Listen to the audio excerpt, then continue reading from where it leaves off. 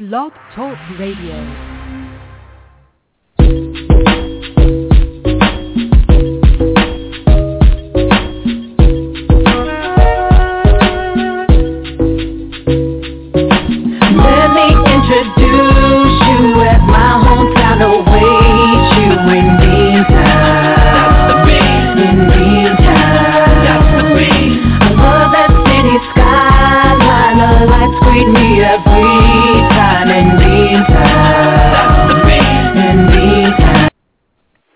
That's right, in Beantown, this is Tom Hayes on Blog Talk Radio. Thank you so much for joining us. We're really excited with all the listeners that we've been attracting lately and having so much fun. And it's a beautiful, beautiful summer day, finally in New England. And this is it. And today from Portland, Maine, we have my friend Tommy Cussy. Usually when we're dealing with Portland, we have, of course, Enzo Cannellini come on the show. But today... we're not, but I can't introduce him without the appropriate music that we use for Enzo. So let's do it. Let's just give it a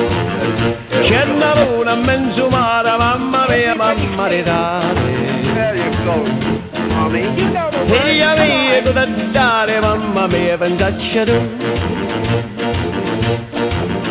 Sette veglialo pesciaiole, isla, istelena, zebolo pescia manadena.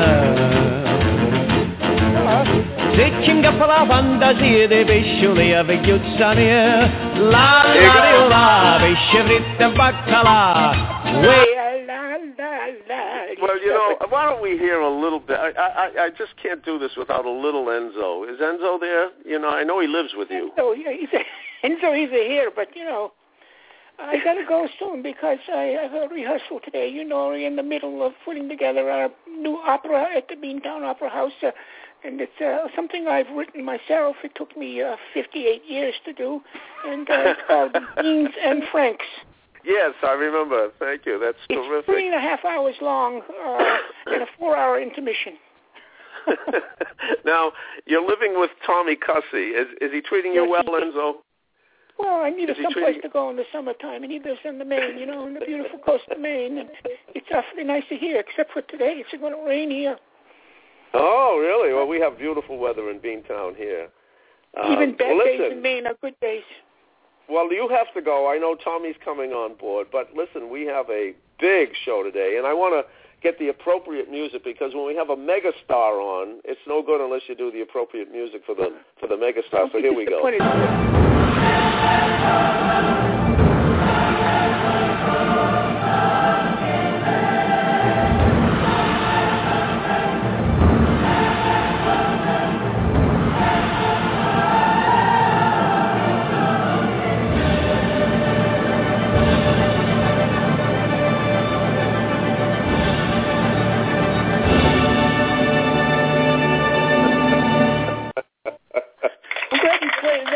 When I hear that, I begin to float up. Well, we don't. This is the superstar of all superstars to date, and we've had some amazing superstars. But from Connecticut, I don't know the town yet because we haven't got there yet, but from Connecticut, an amazing, amazing, amazing individual who's written, I don't know how many books, but I know he's sold over 12 million children's books. All the way from Connecticut. We were just talking about the University of Connecticut we both went to.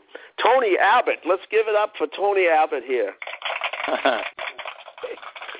Good morning, Tony. This is Tony in Maine. Yeah, hi, Tony. Nice to have you here with us today. Thank you. Good to be here. Yeah. I love that music, yeah, I was going to say, I love that music. It makes me think that I want to go around with a soundtrack wherever I go. Life is a soundtrack, isn't it, Tony? Yeah, it kind of is, yeah. That's why I walk around with a small recorder with the appropriate music on it wherever I go. Especially nice in the supermarket. We're asking for help. We were talking about Yukon in the 70s, and, of course, the Beatles was red hot still, weren't they? Oh, yeah, absolutely. I remember walking... Go ahead. No, I was going to say, we didn't get a chance to talk about it before, but I was in a rock band in high school, and we used to play Beatles stuff, and then I kind of left it all behind when I went to Yukon. But what was the name of the band? Well, the name of the band was, I think it was like Raccoon Blues Band or something. And were you like the Rolling Stones, playing a lot of blues?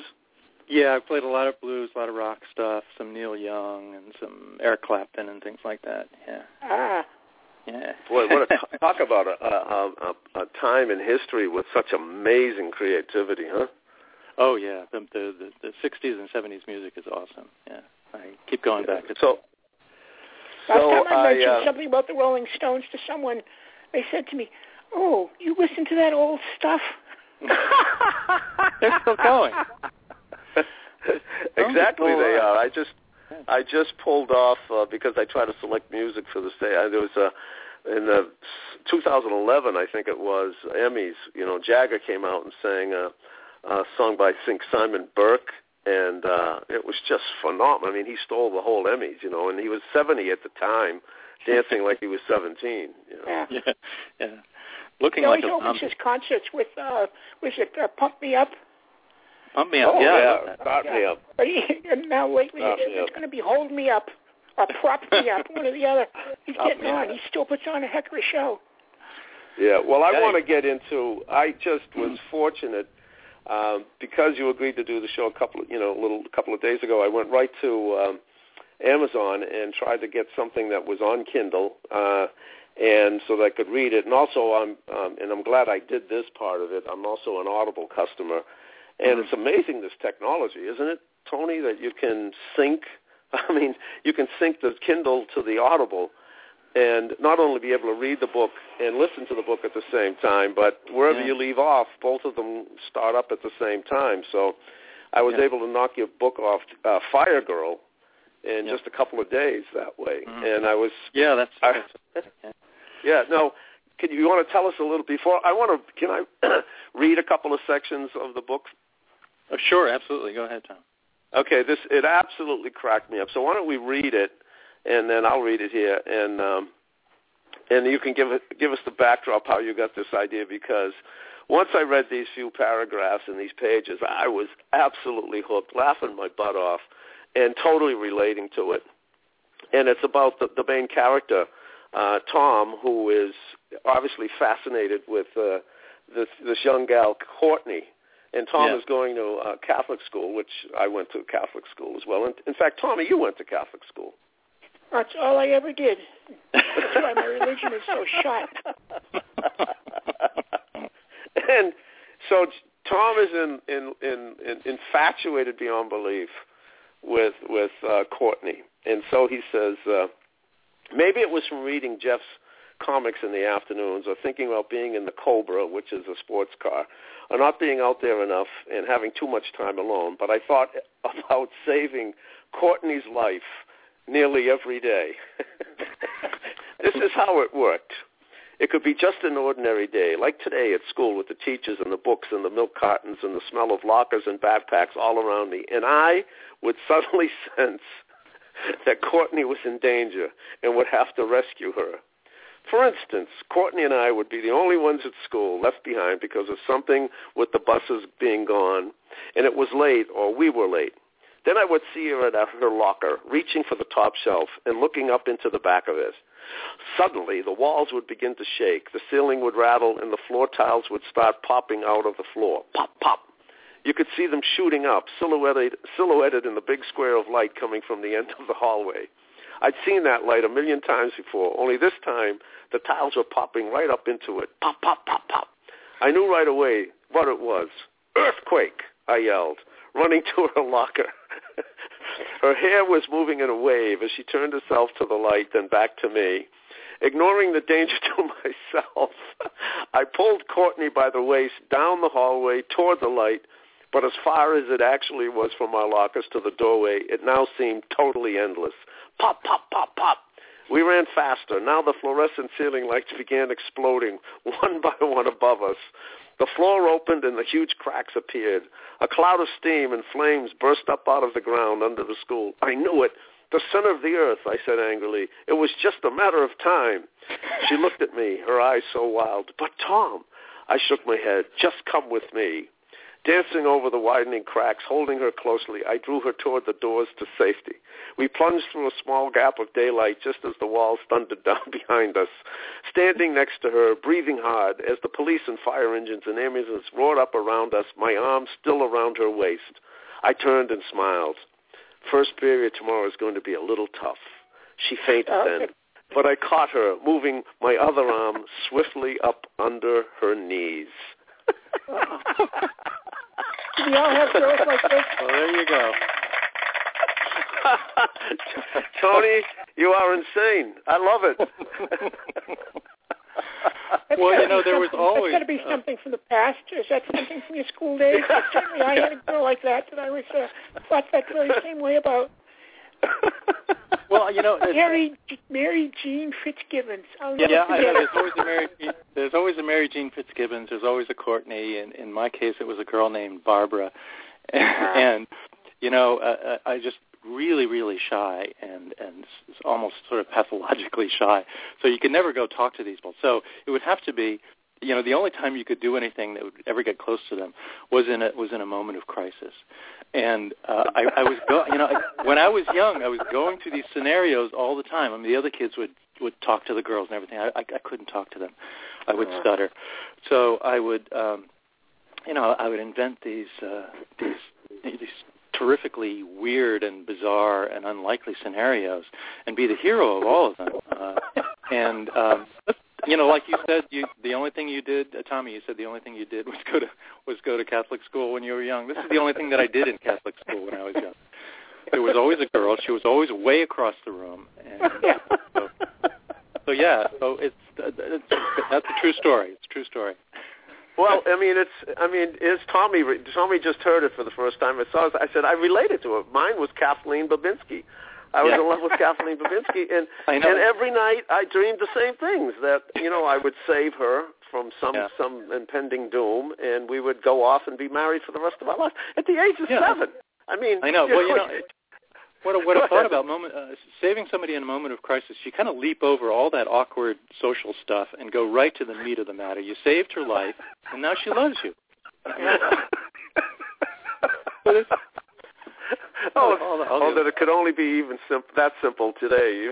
Yeah, right. Oh, gosh. Yeah. Here's some questions. Well, I was hooked immediately. In terms of your works, and I've talked to painters and artists that way, and it's hard. Each work becomes your baby. But even as as parents, and you're a parent, even though you hate to admit it, you have a certain relationship with one of your kids that is kind of special, kind of different than the other kids. Do you have that same way with your books? I mean, where does Firegirl stand?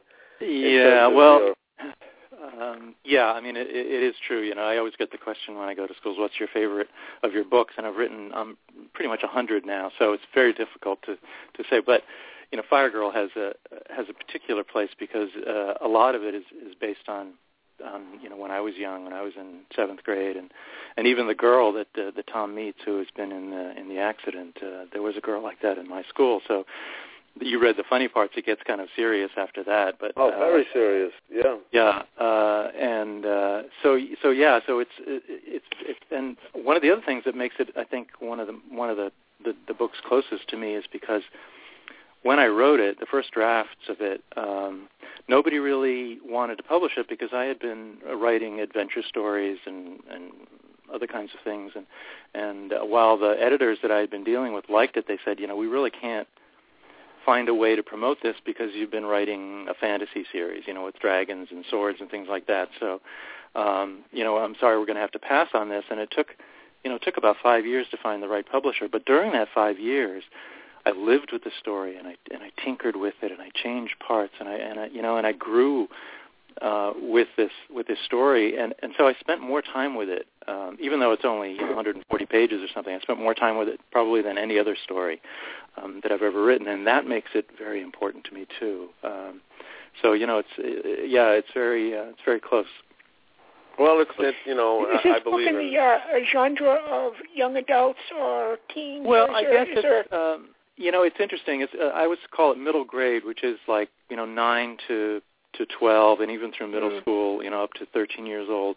I've had some really beautiful responses from fourth graders around the country who have read it and have prepared these little videos and other kinds of things they do. It's the characters are seventh graders, but the style is kind of simple, so I think a fourth grader can get into it, and they have the sort of emotional maturity from fourth grade on to really deal with it in the ways that it is a very emotional book, and and I'm thrilled to find you finally because I can read at a level that I'm at. Yeah. Well, there's that too.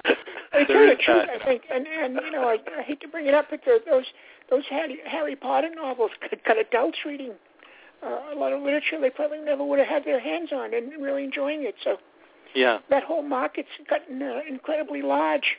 It's huge. It's absolutely huge. I mean, my first books were published in the middle 90s, and the industry has changed so much in the last 20 years. I'm glad to have been in it for that long and started back then, because starting today is, it's much more competitive and the stakes are much higher because the world sort of discovered children's books and young adult, and such money is being made off it that it's really much more competitive to get into it for a young writer. We were talking before, Tom, about how we talk to young writers and how we inspire them or urge them or teach them some of the tools of the craft and how to deal with it. That's one of the fun parts of visiting schools and doing workshops and things like that. I read your bio, and it's kind of interesting how you get into this whole writing, and maybe you could tell us a little bit about how you went from college into writing, and then writing into books kind of aimed at a younger crowd. Yeah, well, that's kind of an interesting story. I wasn't a real good reader when I was growing up, but I did like to, I did like stories. I like listen to them. I like to make them up, and I finally got started to write them probably in like junior high and high school. And then when I got into college, I just sort of discovered poetry for the first time, and I wrote a lot of poetry in college, very short and sort of cryptic things. And then I had a family, and it sounds kind of corny, but when I was reading books to my daughter, and she's now 28 years old, but when she was very small, we were reading a lot, and the books that she was reading, books that were available in the bookstore, and then when she got to school, books that she came home with from the school library were books I had never read. When I was growing up, it was, Hardy Boys and Treasure Island and things like that, but there were just so much more. It was really the beginning of the sort of the golden age of children's books, and I said, I want to write a story that my daughter would read, and so I read a lot, and I tried some things, and many times, lots of failures, until I got to these really kind of short novels for like second graders, and I said, well, this is it.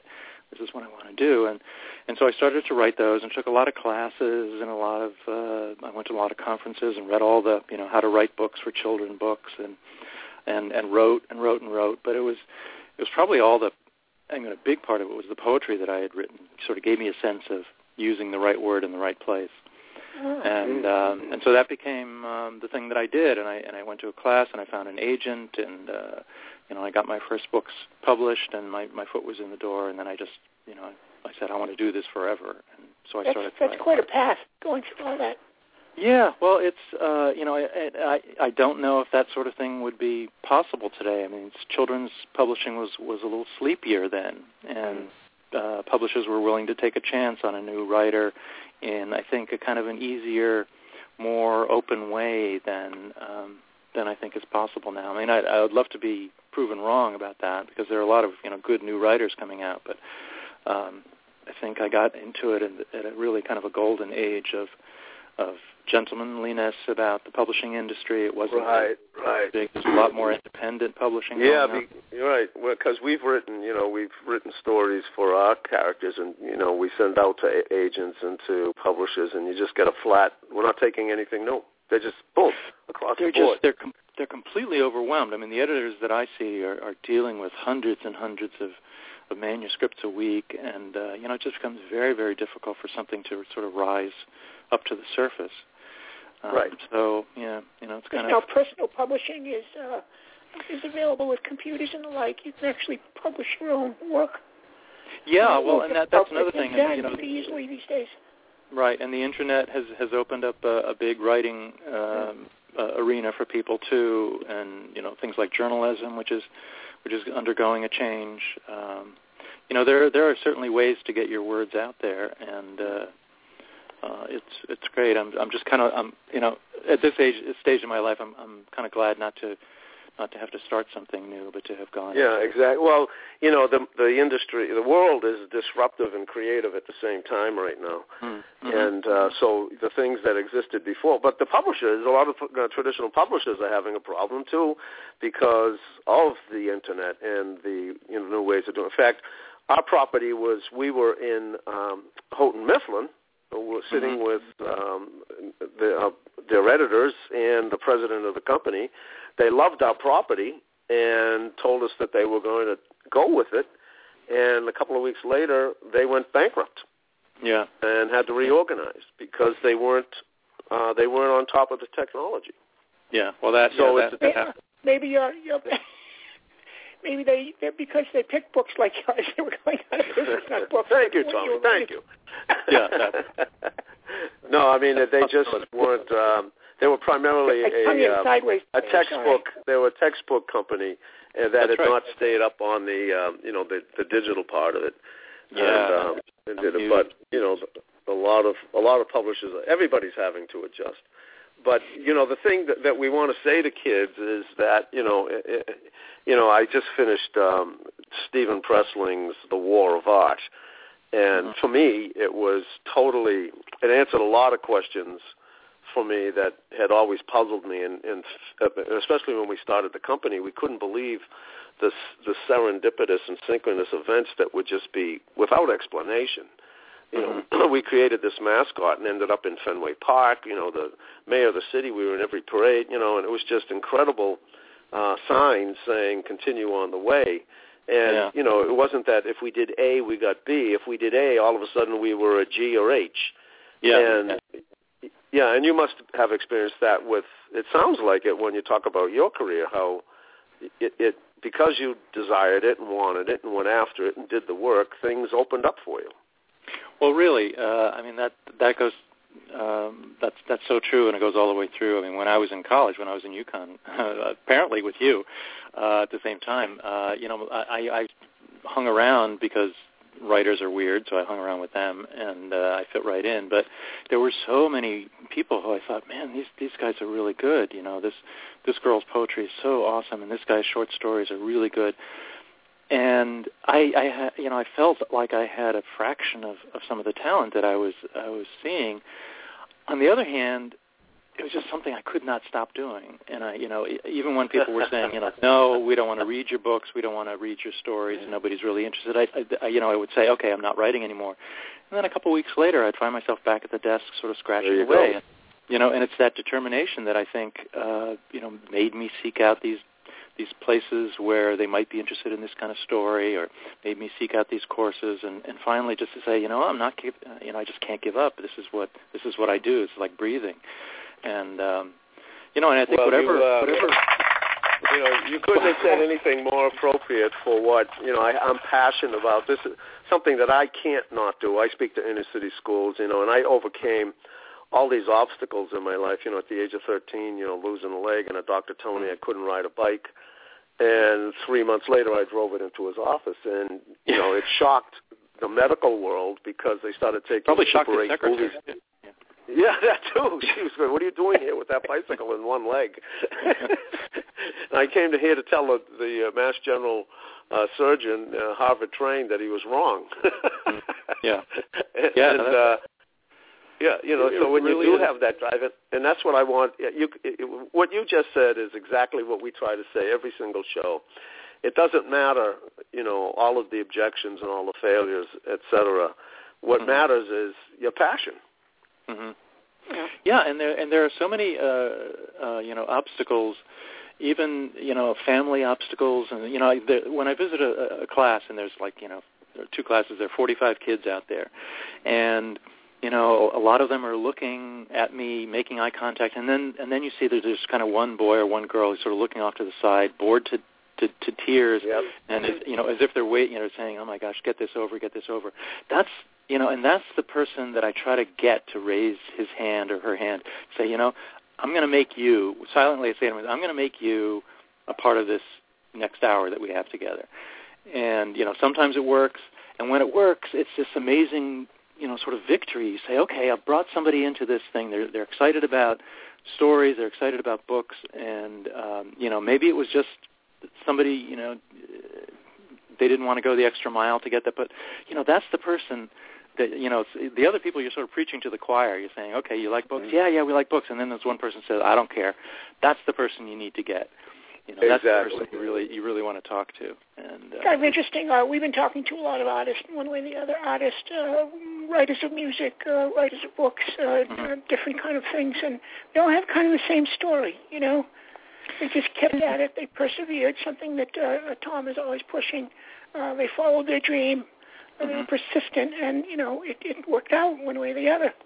It's interesting that the most successful people always tell us the same story. Well, you know, I mean, and I don't want to get on a soapbox here, but I know you probably know this stuff. No, please do. Well, there's a cult today in the media and in popular culture of instant success. You know, that you don't really have to go. You don't have to go through all the steps to get to. You know, there are the reality shows where you can be a star just sort of, you know, saying bad things on TV and Honey Boo Boo. Yeah, and you know, and the housewives of this and that, and the Jersey Shore and things like that. You know, so people think that there's a great easy way to I don't know what it is, fame or stardom or something like that. But that's not, you know, I don't know. I guess that's fine, but it doesn't take you really where you want to go. It doesn't, you know, it doesn't give you a skill. You know, you need to have a passion about something. Well, I don't like to say should or need, but you know, if you have a passion about something and you really do, you know, that whole thing, you do something for 10,000 hours, you become really good at it. Right. And that just seems like an insurmountable obstacle. 10,000 hours, you know, that's like a lifetime. I can't do that. I just want to be famous. So plus, so many people equate success with money and fame. Yeah, right. But well, and you know, I think I don't know if you've seen The Wolf of Wall Street. People talk about, well, you know, it's a movie about excess and this and that. I don't want to see that. And I said, well, to me, it was one of the most moral movies I've ever seen because, you know, the tagline is more is not enough. And that's exactly right, because you see an individual who's fascinated by all of what we just discussed, the money, the power, the things. And he went into and talk about substance abuse, everything. He did it all. And you know, as I realized, I love your blogs, by the way. I'm going to start reading more of them, and I blog once in a while myself. And I said, here is an individual who's trying, and part of the culture that you just talked about, those people are trying to get instant success so they can get that money and start to indulge in all of the things that supposedly are what the goal of life is, the houses, the cars, the money, the trips, the whatever. And as long as you started to observe in the movie, as long as he tried to satisfy himself with things from the outside, he was doomed. Because there isn't enough. More is never enough, because you can't get it. Because once you've acquired it, so soon you become bored with it, and then you're looking for the next thing. And I realize now, with the creativity that's coming out of me after all these years of looking for it, and you must experience the same thing, it's that when you all of a sudden look on a page and see something that came out of you instead of from outside into you, there's no greater sense of fulfillment. No, it's it really is, you know, and I think very much akin to, like, you know, making furniture or writing a piece of music or something. You know, you see something and it came out, but now it's outside of you, and now it exists in the world, and it's something that without you wouldn't be there. You know, that's kind of an odd feeling, but you just feel so good about that. And it takes hours. It takes it takes time. It takes all the talent and strength that you have to pull something like that off. But but the satisfaction is just so great. Well, it's so worth it. And you just touched on something. We're getting out without getting too spooky or weird, and people always tell me this. But you touched upon a part that when you said you just couldn't stop, because I try to tell the kids that there's something inside of you that's bigger than what appears. In other words, there is a part of you that's driving you to do this, that wants to do this. I think I did everything. I majored in economics, when we were talking about this at UConn, and I used to hang around all the English majors because I was obviously attracted to them and the fun they were having. And they used to say to me, "What are you doing? You should be one of us." And they were right. And I ended up being a comedian, totally taken on a path that I didn't. So, if we call it soul, we call it, your higher self, whatever you want to call it, it is driving you to express what you want or what you came here to do. Yeah. And, I recently said that I'm also a gardener, and there's a great restaurant in town that has these amazing gardens. And I steal ideas from that person. I didn't know who it was, but I'd look at that and go, I got to do that. And and I met her, and she was, and I said to her, I steal your ideas. I said to her, you're obviously a professional gardener. She goes, no, I'm a waitress here. And I said, what? And she said, no. I said, well, let me ask you a question. I said, is there any way you cannot do this? She said, no, impossible. I have to do it. Yeah. And that's that part that you're talking about, right? Yeah, and I think one of the things that I see in younger kids, like 7, 8, 9, 10, they don't know what that is yet. The thing that is going to finally be their reason for living. They don't know what it is yet. So there's and that's what makes it kind of sad when there are cutbacks in schools on arts programs.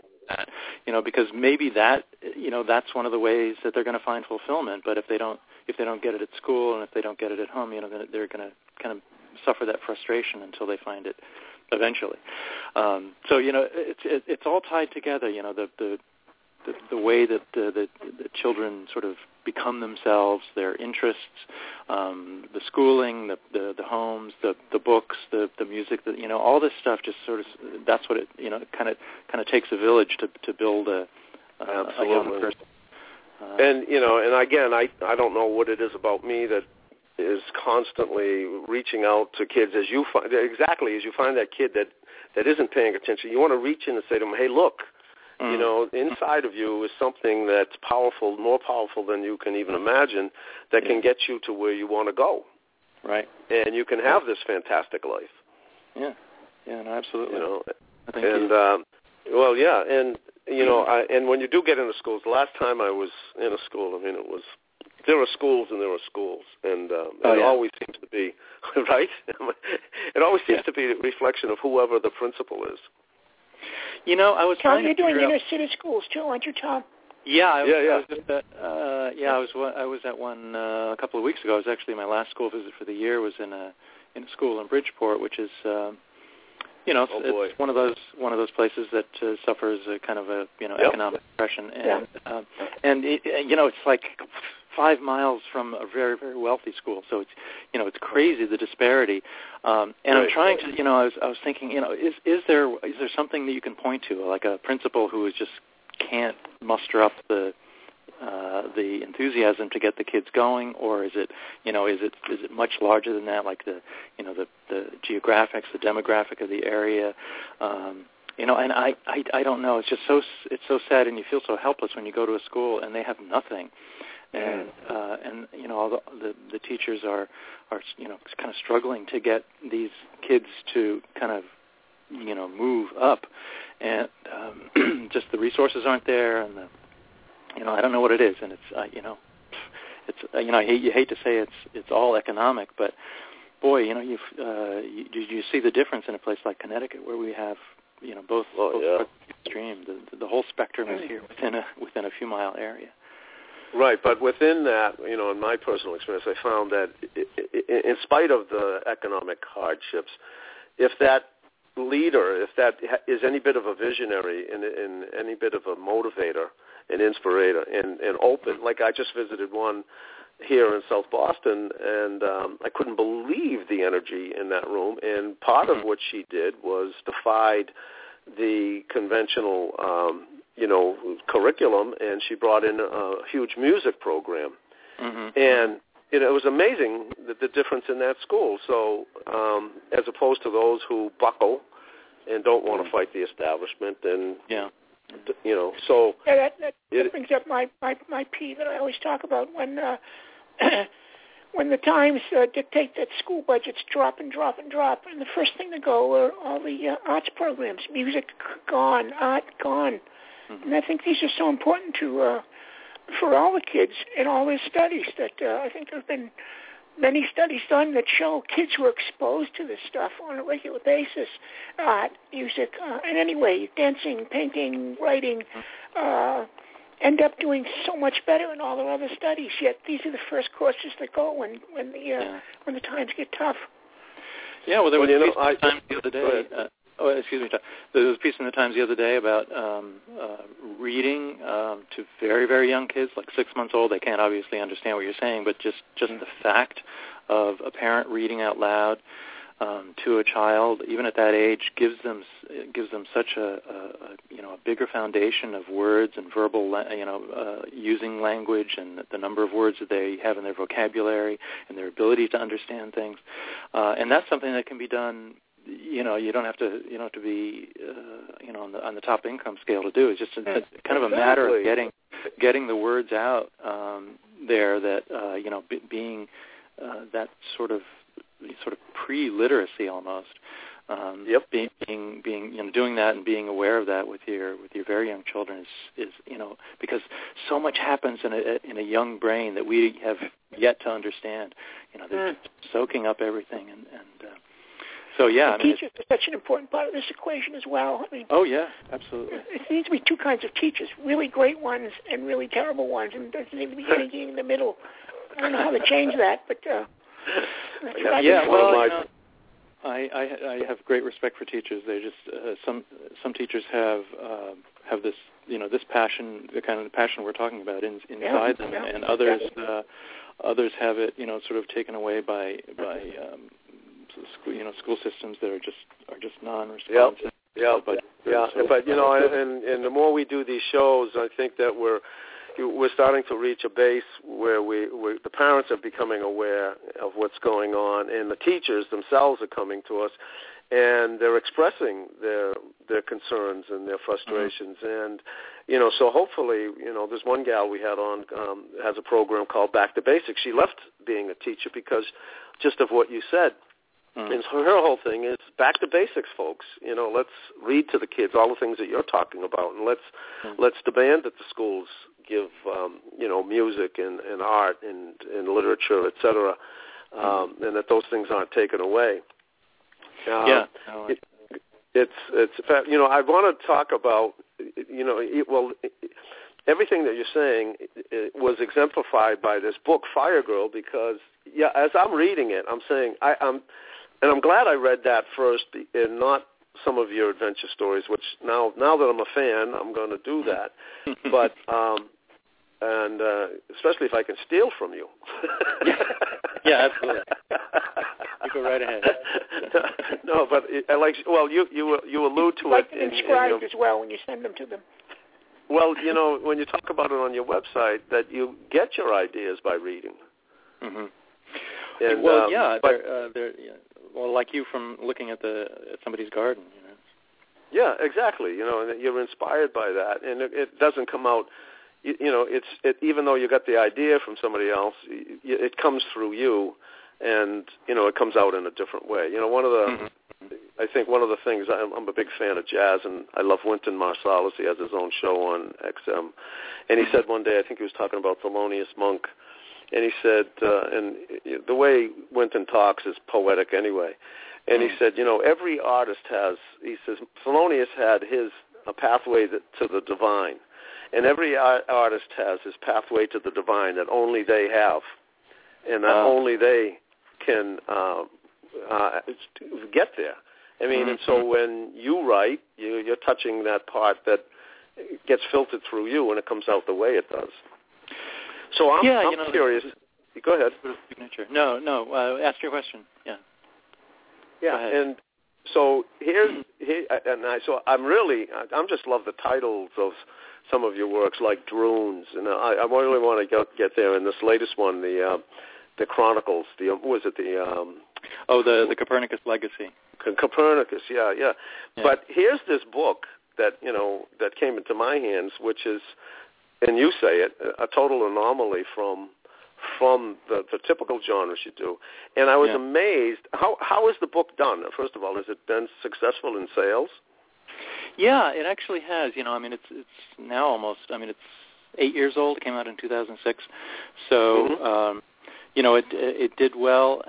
But what's fascinating to me is that it keeps chugging. And I think, more people are finding it now. For instance, if I can base it on royalty reports, more copies were sold in the last 6 months than were sold in the previous 6 months, which is, sort of a testament to schools discovering the book and using it in classrooms. And it's kind of a perennial. I've never really had a book that has lived quite as charmed and as long a life as that for being, kind of short and quiet of a story. So. That's what amazed me. And as I was reading it, I'm saying, gee, this is so apropos for today because, especially with the bullying thing, although there wasn't a lot of overt bullying in this, there was that subtle, which may be even worse. Yeah. And it's, I have to say, it's, there are a lot of, when I do visit schools or when I hear from classrooms and classroom teachers about the book and what the readers found in the book, I'm always a little humbled by the response that I read this book, a student will say, and now I'm really careful about how I look at people who seem different than me, and I know that they're human just like I am, and I'm trying to respect them a little bit more, even though they're different from me, or they do things differently, or they're a different color, or whatever, and I just say, oh my gosh, that's an amazing thing to come from a book, and I think, but on the other hand, I'll say I think something that maybe a lot of writers would tell you is that the idea of trying to get a reader to think that way does not go into the book. I mean, you're telling a story that you want to tell, and any sort of message that comes from it, I think, is that great, strange chemical reaction between reader and writer that the writer doesn't necessarily... It's not really intentional. It's the way you wrote it. Actually, it's not overtly intentional. I guess it was, somewhere in the unconscious of the writer to put, to make the story fall out a certain way. But it's when the reader looks at it and the reader sort of synthesizes all the words and says, I think what you're saying is this. And sometimes for a writer, it's it's this moment of awe, and you say, oh my gosh, I think you're right. That's interesting. Yeah. So it's to me, what was fascinating is that the lead character, admittedly, cries. Yeah. And is not ashamed of it. Is not, he just comes right out. Boom! I cry, and what about it? And how it made him feel. I mean, how did you go down that track? I've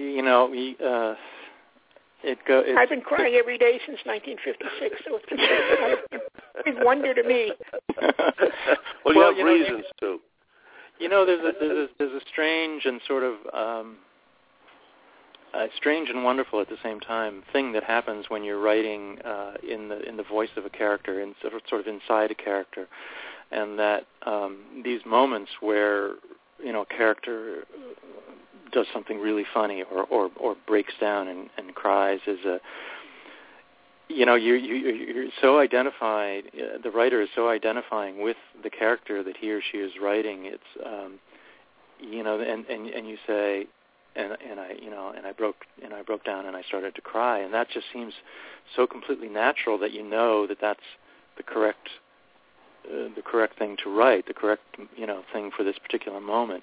And I almost want to take sort of logic or consciousness out of it, that at these very deep and sort of quiet moments that characters have, you as the writer are really kind of inside them. So you're, and I want to say this in quotes, you're almost not responsible for, the places that they take you, even though, of course, you're writing the character consciously, but there's this whole subconscious or unconscious element in writing that you come away and you say, oh my gosh, my character cried, and in Firegirl, I think he cries right in front of Courtney, the girl that he's trying to impress. So that's right. Wow, the worst thing you can do, and he does it, and it's perfectly right at that moment, and. I don't know. There are these places and times in writing a story where you're just so in sync, I think, with the story and the characters in the story that I don't want to say the story writes itself, but you're writing. Of course it does. Kind of, and we talk about that. Almost every. We won't mention names, but we had an individual on a couple of weeks ago said that everything comes from me. And I was like shocked, and Tommy was shocked. It's all copyrighted. It's all completely copyrighted. It's all my ideas. It's all my imagination. And no, I don't channel anything. And no, and I was like, well, gee, later after the show, I said, why didn't I say to him, God, will you write a book about how you do that? Yeah. Because you're the first one. Yeah, go ahead. If you get on that couch, like a therapist's couch or something like that, and you try to really, obviously it comes from you. If you weren't there, it wouldn't happen. But on the other hand, there are just these, the layers and the depths to your imagination and your psyche and whatever mental tools and sort of emotional tools you bring to the story. I don't think. I mean, I think people are just sort of tongue-tied sometimes when they're trying to get their thoughts across to another person in conversation. When you're writing it, you get to kind of a deeper level, and yeah, I mean. Well, that's nobody has done it better than you today in trying to explain that to kids, and to adults, to everybody. You have to go there. You have to sit down. You have to take the pen. You have to take the paper, or however you want to do this, and you have to go there. But if you do it long enough, and you consistently do it, it's, as Stephen Pressfield says in The War of Art, the muse will show up. Mm-hmm. And that magic, I just call it magic. I just think it's absolutely magical when you can feel the shift.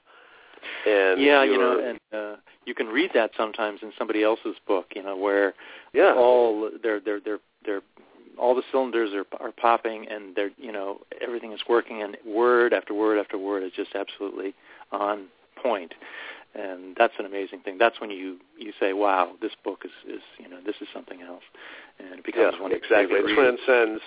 We're all the conduit for that to appear, but I think when you honor and respect that place, that whatever you want to call it, the muse, the universe, God, whatever, the angels, whatever, and you got to understand it. Yes, the Cosmic Muffin. That's right. Tommy and I started calling it the Cosmic Muffin, which I think is a great term to not offend those people who have their particular name for whatever the process is. But it's a beautiful like muffins, place. Right? Yeah, exactly. Especially the top of the muffin. And but yeah, it's a magical place, and so and I think. The path that I went down and becoming a comedian, and I first was a magician, and I got laughs by doing certain effects. And then when I got into comedy, I realized for the first time I would have to write material, and I had no idea how to do that. And I started reading books, as you say, about how to write books or how to write material. Yeah. And then all of a sudden, I read Writing Down the Bones. I don't know if you've ever, Natalie Goldberg. Yeah, I know that book, sure. Mm-hmm. It's a great book because she talks about finding your voice. Mm-hmm. And that's why I tell kids all the time, and we tell them every single show, even if you don't want to be a writer, write, because you don't know what you're going to find in there. Right. Yeah. Absolutely. And paint, dance, do it all. Yeah. It's all necessary. Yeah. And I've come to sort of believe this thing that sometimes you don't actually know how to verbalize or how to really nail down what you think until you kind of use the words. You sort of write it down. There is a famous quote, I forget who said it. I don't know what I know, or I don't know what I think until I write it down. And that seems a little silly in a way, but it's also kind of true. I mean, I find myself when I'm plotting out a story, I'll say, why does this person do this? And I will write that down in words on a paper, and then I will try to answer it on the paper. And lo and behold, the way the brain works, you look at the question, you look at the answers, and you say, okay, and now I know. And so, I mean, writing does this. It is it's sort of an amazing educational tool for the self. Even if you don't plan to publish novels or whatever, or write comedy or journalism or whatever, writing in itself is a great discipline, I think. Absolutely, and it leads you to places like when I decided at that point I wanted to write my biography. I mean, it was just mind-blowing every day to, first of all, go back and relive those times and to spend 2 or 3 hours a day riding this crazy roller coaster of remembering those people and the names and the events and going from howling laughter to just breaking down and sobbing, because I had missed those people and saying, I'm all alone and I'm taking this amazing ride. Yeah. How long do you write? Go ahead. How long do you write every day? I'd like to. Every day, I worked in an office business for many years, and I've kind of maintained that, every day, like 8 o'clock to 4 o'clock or 5 o'clock in the afternoon. I try to keep a full day. And, of course, working at home, which is what I do now, there's no such thing as a weekend anymore. So Saturdays and Sundays, I'm pretty much doing the same thing, outside of mowing the lawn and things I need to do. But, I try to keep a fairly disciplined schedule. I've got a room on my house, it's the back room of the house where I work, and it's kind of separated from the rest of the house. And so it's my little sanctum, and that's where I am most of the time. That's been interesting. When your kids were younger, you were trying to write at home during the summer, especially when they were in school. And that gets, and you have to be the person too. You have to be the parent. And now both kids are in their 20s, and it's my wife and I and 2 dogs, and the dogs are sort of taking the place of the kids because they need to go out, they need to take a walk and all this stuff, and that's fine. Be careful, they might come back to live with you for a while. The boomerang kids. I love that. Yeah. Can I read another? I wanted to get to this part of the book because this is, again, it shocked me for a children's book. I haven't read a lot of kids' books, even though I'm writing. We're finding that especially with this other comedian, and it's funny because we do find that zone when we work together, which is just absolutely magical. But here's the actual point. The Firegirl speaking, and she said she breathed out. Then she said quietly, "It doesn't matter. I really have other stuff, important stuff about getting better." Or not getting better. Every time I go in the hospital, I find out all over again about what really matters. And she says, and then he says, I was shaking, imagining the hospital, then the car, and Jessica on fire inside her. Tears started boiling up out of me. But people are actually scared of you, I said, of the way you look. They don't want you around. You have to hate them. I noticed she was now trembling, her hand shaking in her lap. Sure, I hate them. You don't even know. But there are always some people who won't be that afraid. I'm afraid, I said, surprising myself because I thought it was the worst thing I could say. But it was true. The way you look, it scares me. I'm too scared to be close and nice to you. I don't say anything. I don't talk to my parents about you. I never talk to you where anybody can see me. Jessica laughed abruptly. Who cares who sees you talk to me? Besides, you said my name. That was something. And so, this is powerful stuff for kids to be reading. Yeah. Well, thank you for reading that part. It kind of balances out the funny part at the beginning. I don't know. I remember writing those parts. When they're just the 2 people together talking and talking really quietly, and you just inhabit that space where the characters are, and the conversation and the pauses and the embarrassment and the fear and the words that they say and the words that they're thinking but they won't say. And, I don't know. That's why again it's such a very close book for me, and it's very personal because I think I kind of said things that I didn't think it was possible for me to say, or wrote things that didn't seem possible for me to write. And I got to a point deep enough into those characters to be able to write something that seemed very, very true to me. Well, just on the way you're saying it, that isn't it?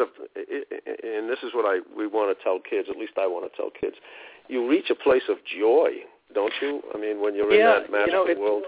I'm glad you said that, because even in the scenes where the characters are sort of bubbling with tears and sort of afraid of what they're going to say next, there is that thing that's this river of joy that runs through you as you're writing the words and as you read them over, and you say, wow, I didn't write this. This came from somewhere else. You go. And you write a passage like that, and just as you finish writing that passage, which is pretty intense, and all of a sudden you hear your wife say, "Time for dinner." I mean, you just get up and go to dinner. That's right. The dogs need to go out now. Yeah. That sort of brings you back. But that's what makes writing so wonderful, I think. At least this way, where I'm in the house, and the writing the story is, it just goes moving in and out of the daily routine and makes it that much more real. And the fabric of the stories and the fabric of daily life is just when they come together in certain ways, and when somebody does interrupt or something else happens, that's great. And I'm really, really so lucky and so privileged to be able to do this as a... Oh, love it. And that's what my mission, my legacy that I want to live, kids. Live your dream. I mean, and it's not easy. You had to struggle. You got rejection, and I went to my stepdaughter's graduation the other night, and it was a great thing. And that somebody quoted Oprah as saying, "Expect failure," because failure is part of the process, and failure means you're trying. Mm-hmm. Yeah, right. And and nobody's free from it. We're all going to do that, but you keep going. Yeah, and just harking back to the thing where somebody does become successful without, it seems, any failure, and that's kind of a bad thing to get into one's system, that it's possible. No, it's the passion, it's the work, it's the joy that you can't even tell people about, because it's just so deep that comes from the thing that you do. Yeah, and again, it doesn't come from slamming it on America's Got Talent and ended up with I mean, let's talk. Tommy and I talk through Enzo a lot of times about Justin Bieber, and look. It was just going through my mind. Yeah. Yeah, here's all the success and everything else, and instant success. It's all crumbling in on him. Yeah. No, I know, and that's kind of a sad case too. The people that get they get fame too early, and that they're not prepared for it, and it is like a machine, I guess. It is, and all the people around him treat him like that. I really don't blame him that much. No, I mean, it takes your innocence away without without you really having enjoyed it. So. But it leads to all kinds of problems, as we've seen in the past with instant successes with all kinds of social problems and drugs and alcohol and. Well, that's the old story with. They're 18 years old and they're washed up. Yeah, I mean, I sort of grew up with that being Elvis's story, that they plucked this kid from Tupelo, Mississippi, and they made him an enormous star, and I mean, he had a fairly long career in terms of things, but and at the end it was we know what Elvis became. You look at those early movies like Blue Hawaii and Girls, and you say, oh my gosh, was he beautiful, and the music was great. Oh, he was an Adonis. Yeah, I mean, So he had it all. I mean, I hate this. I don't want to start anything, but in my mind, he was a type of god. If in a Greek sense. He got it all. He not only got the voice, but he got the moves, he got the charisma, he had the looks. He had it all. And he changed the world. Like me. Yeah. Here's a beautiful paragraph here. It says, for the next few minutes, this is Tom and Jessica. For the next few minutes, we didn't say anything. I wiped my face and rubbed my hands on my pants. The room was almost totally dark now. As the minutes went by and we didn't speak, the silence went around and around, dropped down over us like the night dropped into the room. It was strange, but it was okay. It was good. We were quiet, both of us in her dark room. I practically couldn't see her anymore. She was just the shape of a person. But I felt that all of the places I could be, at supper in my room, watching TV with my parents, in Jeff's car, anywhere, I was in the one place I should be, doing what I should be doing. The room darkened finally and completely. I still knew the rest of the world was outside the window, but it was okay without us. Everything was just waiting for us to finish what we were doing. Quote, it was dumb to ask for a lot now, she said after a while. It took me a long time to figure it out, but when I throw up or pass out or hurt all over or get some new test results, it seems stupid to want to be pretty or to have friends or to fit in or to be in high school. I just feel amazed each time I wake up after treatment, still know who I am. My mother was the first one with me when I woke up after the accident. She gave me this. She moved into the dark, and I just made out that she took the stuffed green frog from her pillow and held it up. You said you hated her.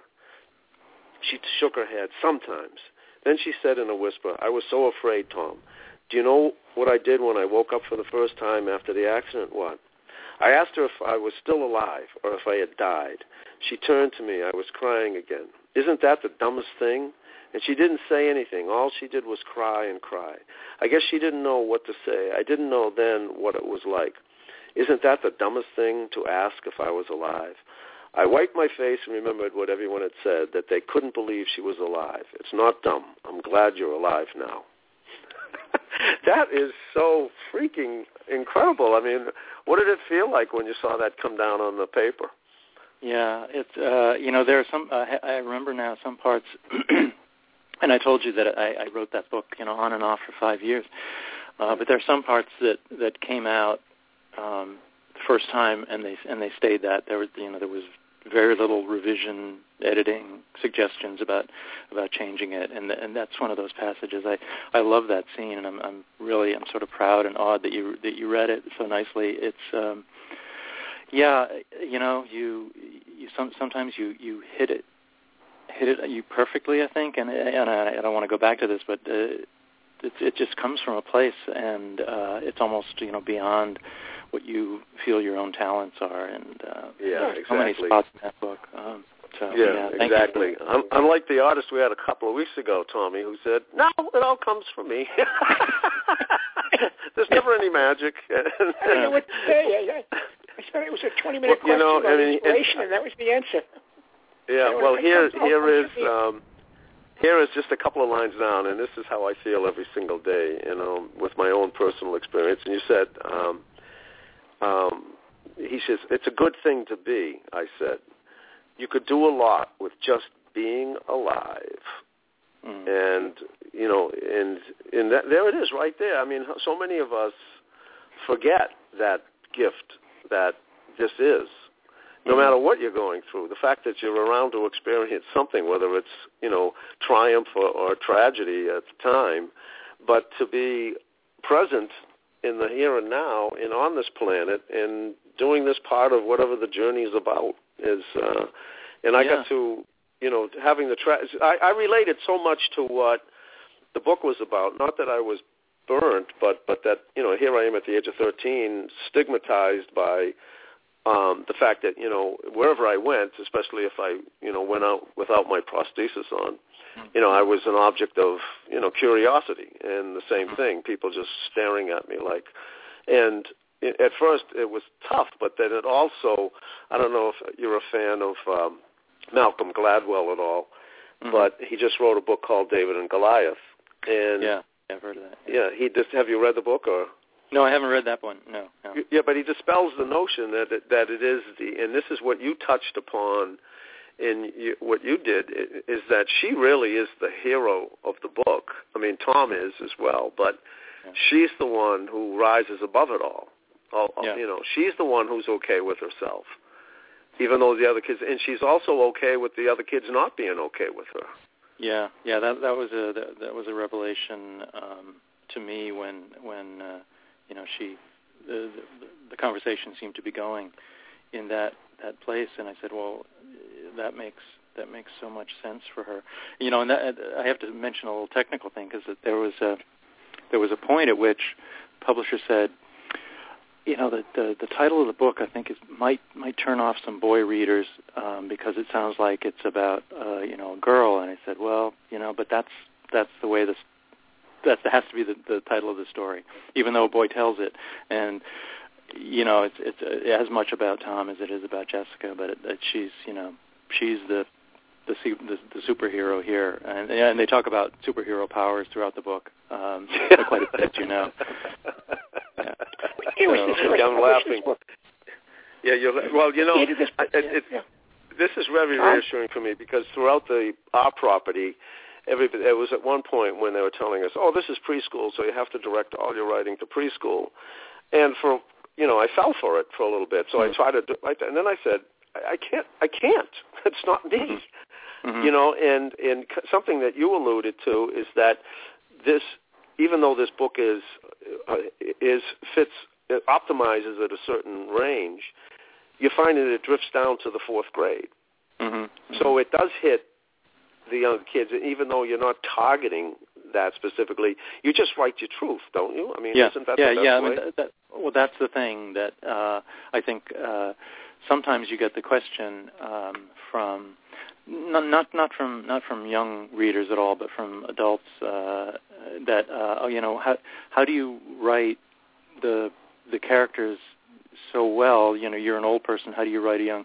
And do you use certain vocabulary and things like that? And I have to say, no. If you start using particular vocabulary, if you start writing down to an age group, you've already sort of sabotaged the story. Yeah, you're screwed. You really are. It's not going to work. Yeah. And so, you know, my advice is you write the story that needs to be written, and it will find the right reader. And if it's exactly, you know, if it's true, if the story is true to itself, then it's already written the way that it needs to be written, and you know, you don't have to think about sentence length or paragraph length or chapter.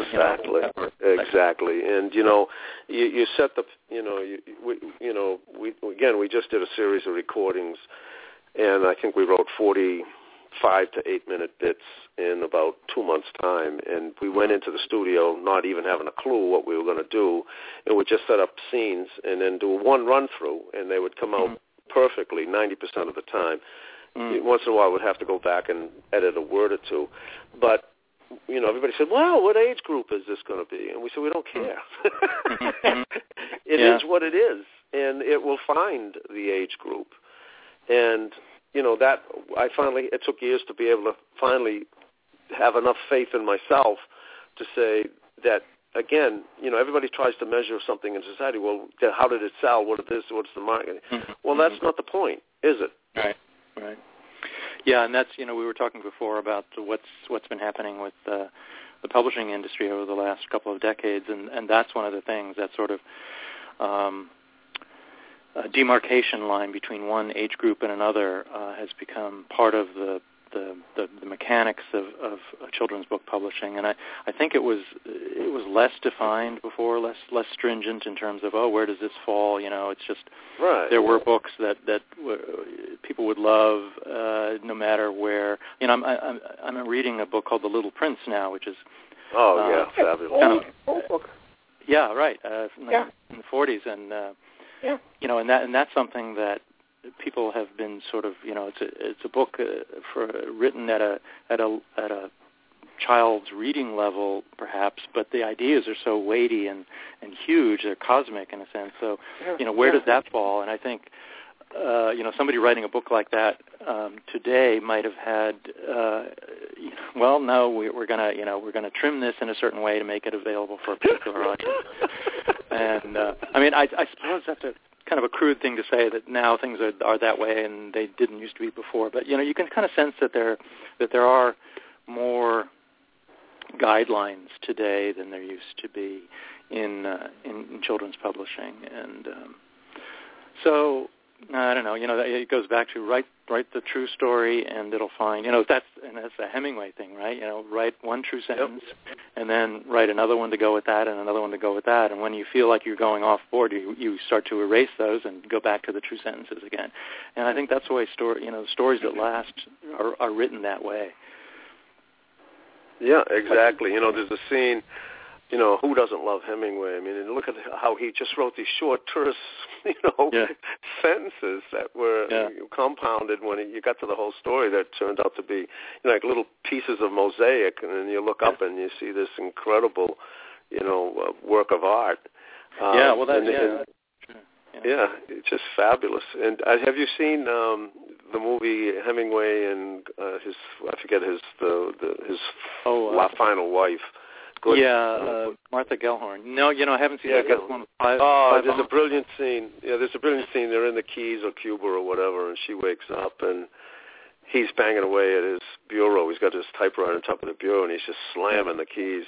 And she says, Ernest, what time is it? He goes, noon, get up. He says, and she says, Ernest, she says, we drank 2 bottles of wine and a bottle of rum. She says, what time did you get up? He goes, 6. He says, and he says, I learned something a long time ago. He says, writing is nothing more than bleeding at the typewriter.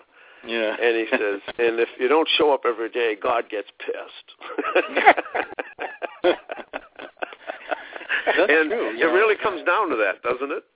Yeah, I think so, and I think that everyday thing is, has been echoed by writers since probably before Hemingway too. But certainly that maintaining the thread between your mind and heart and the story on the page is, it's kind of a daily activity. It's like, saying your prayers or washing your face or whatever you do every day. It kind of needs to be.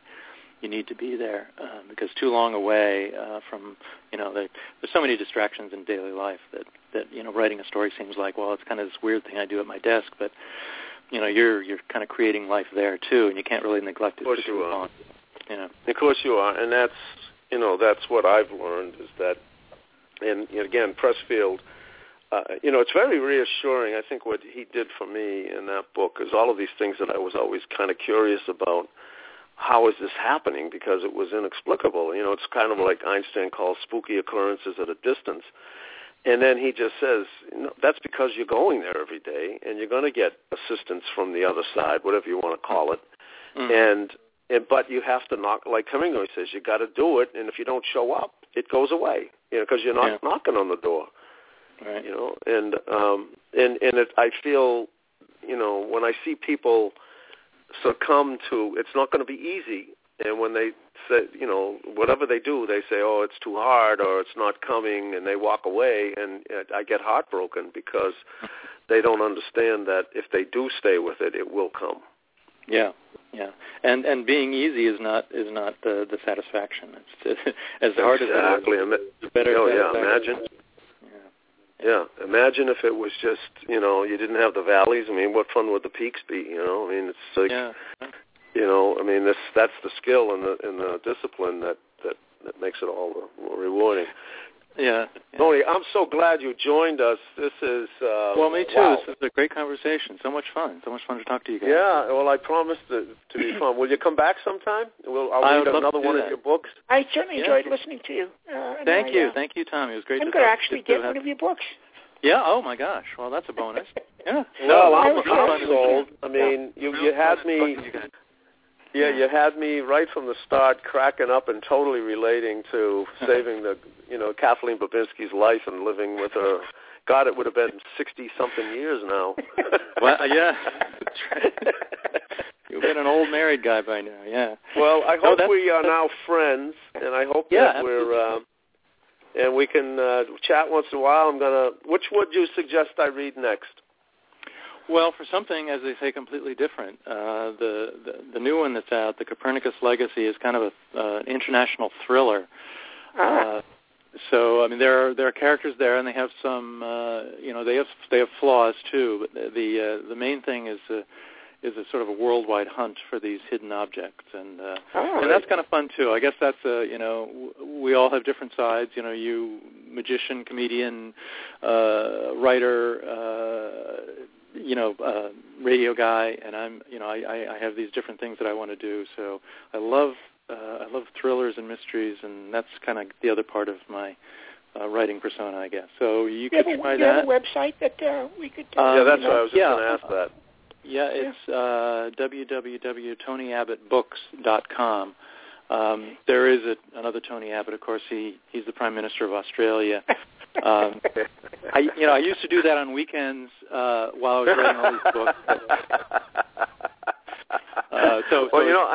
I did one other thing. I noticed that you've co-written with other people. It's not co-written, but there are. I'm actually not co-written with the people. The other people listed are the illustrators, which is a whole other topic of how books come to be. I don't do illustrations myself, so I think that's probably what you're referring to. No, all the books I've written are all mine. Good for you. Well, fabulous. Tony, thanks again, and I can't wait till I will read the Copernicus Legacy, and maybe in a month or two we can do this again. That would be great. That would be awesome. All right. Thank you guys so much. All right, take care. All right, take care, Tony. All right, bye-bye.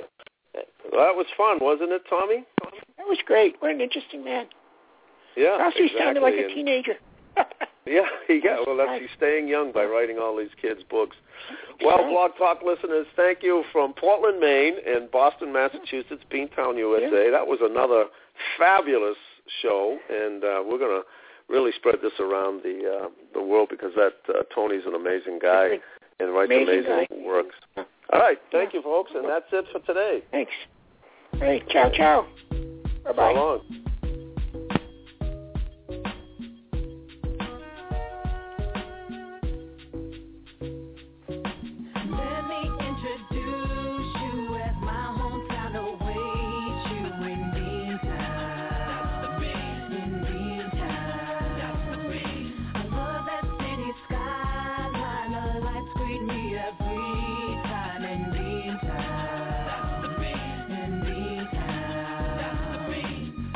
Beantown on Lansdowne Street. You can hear the music playing, just follow the beat.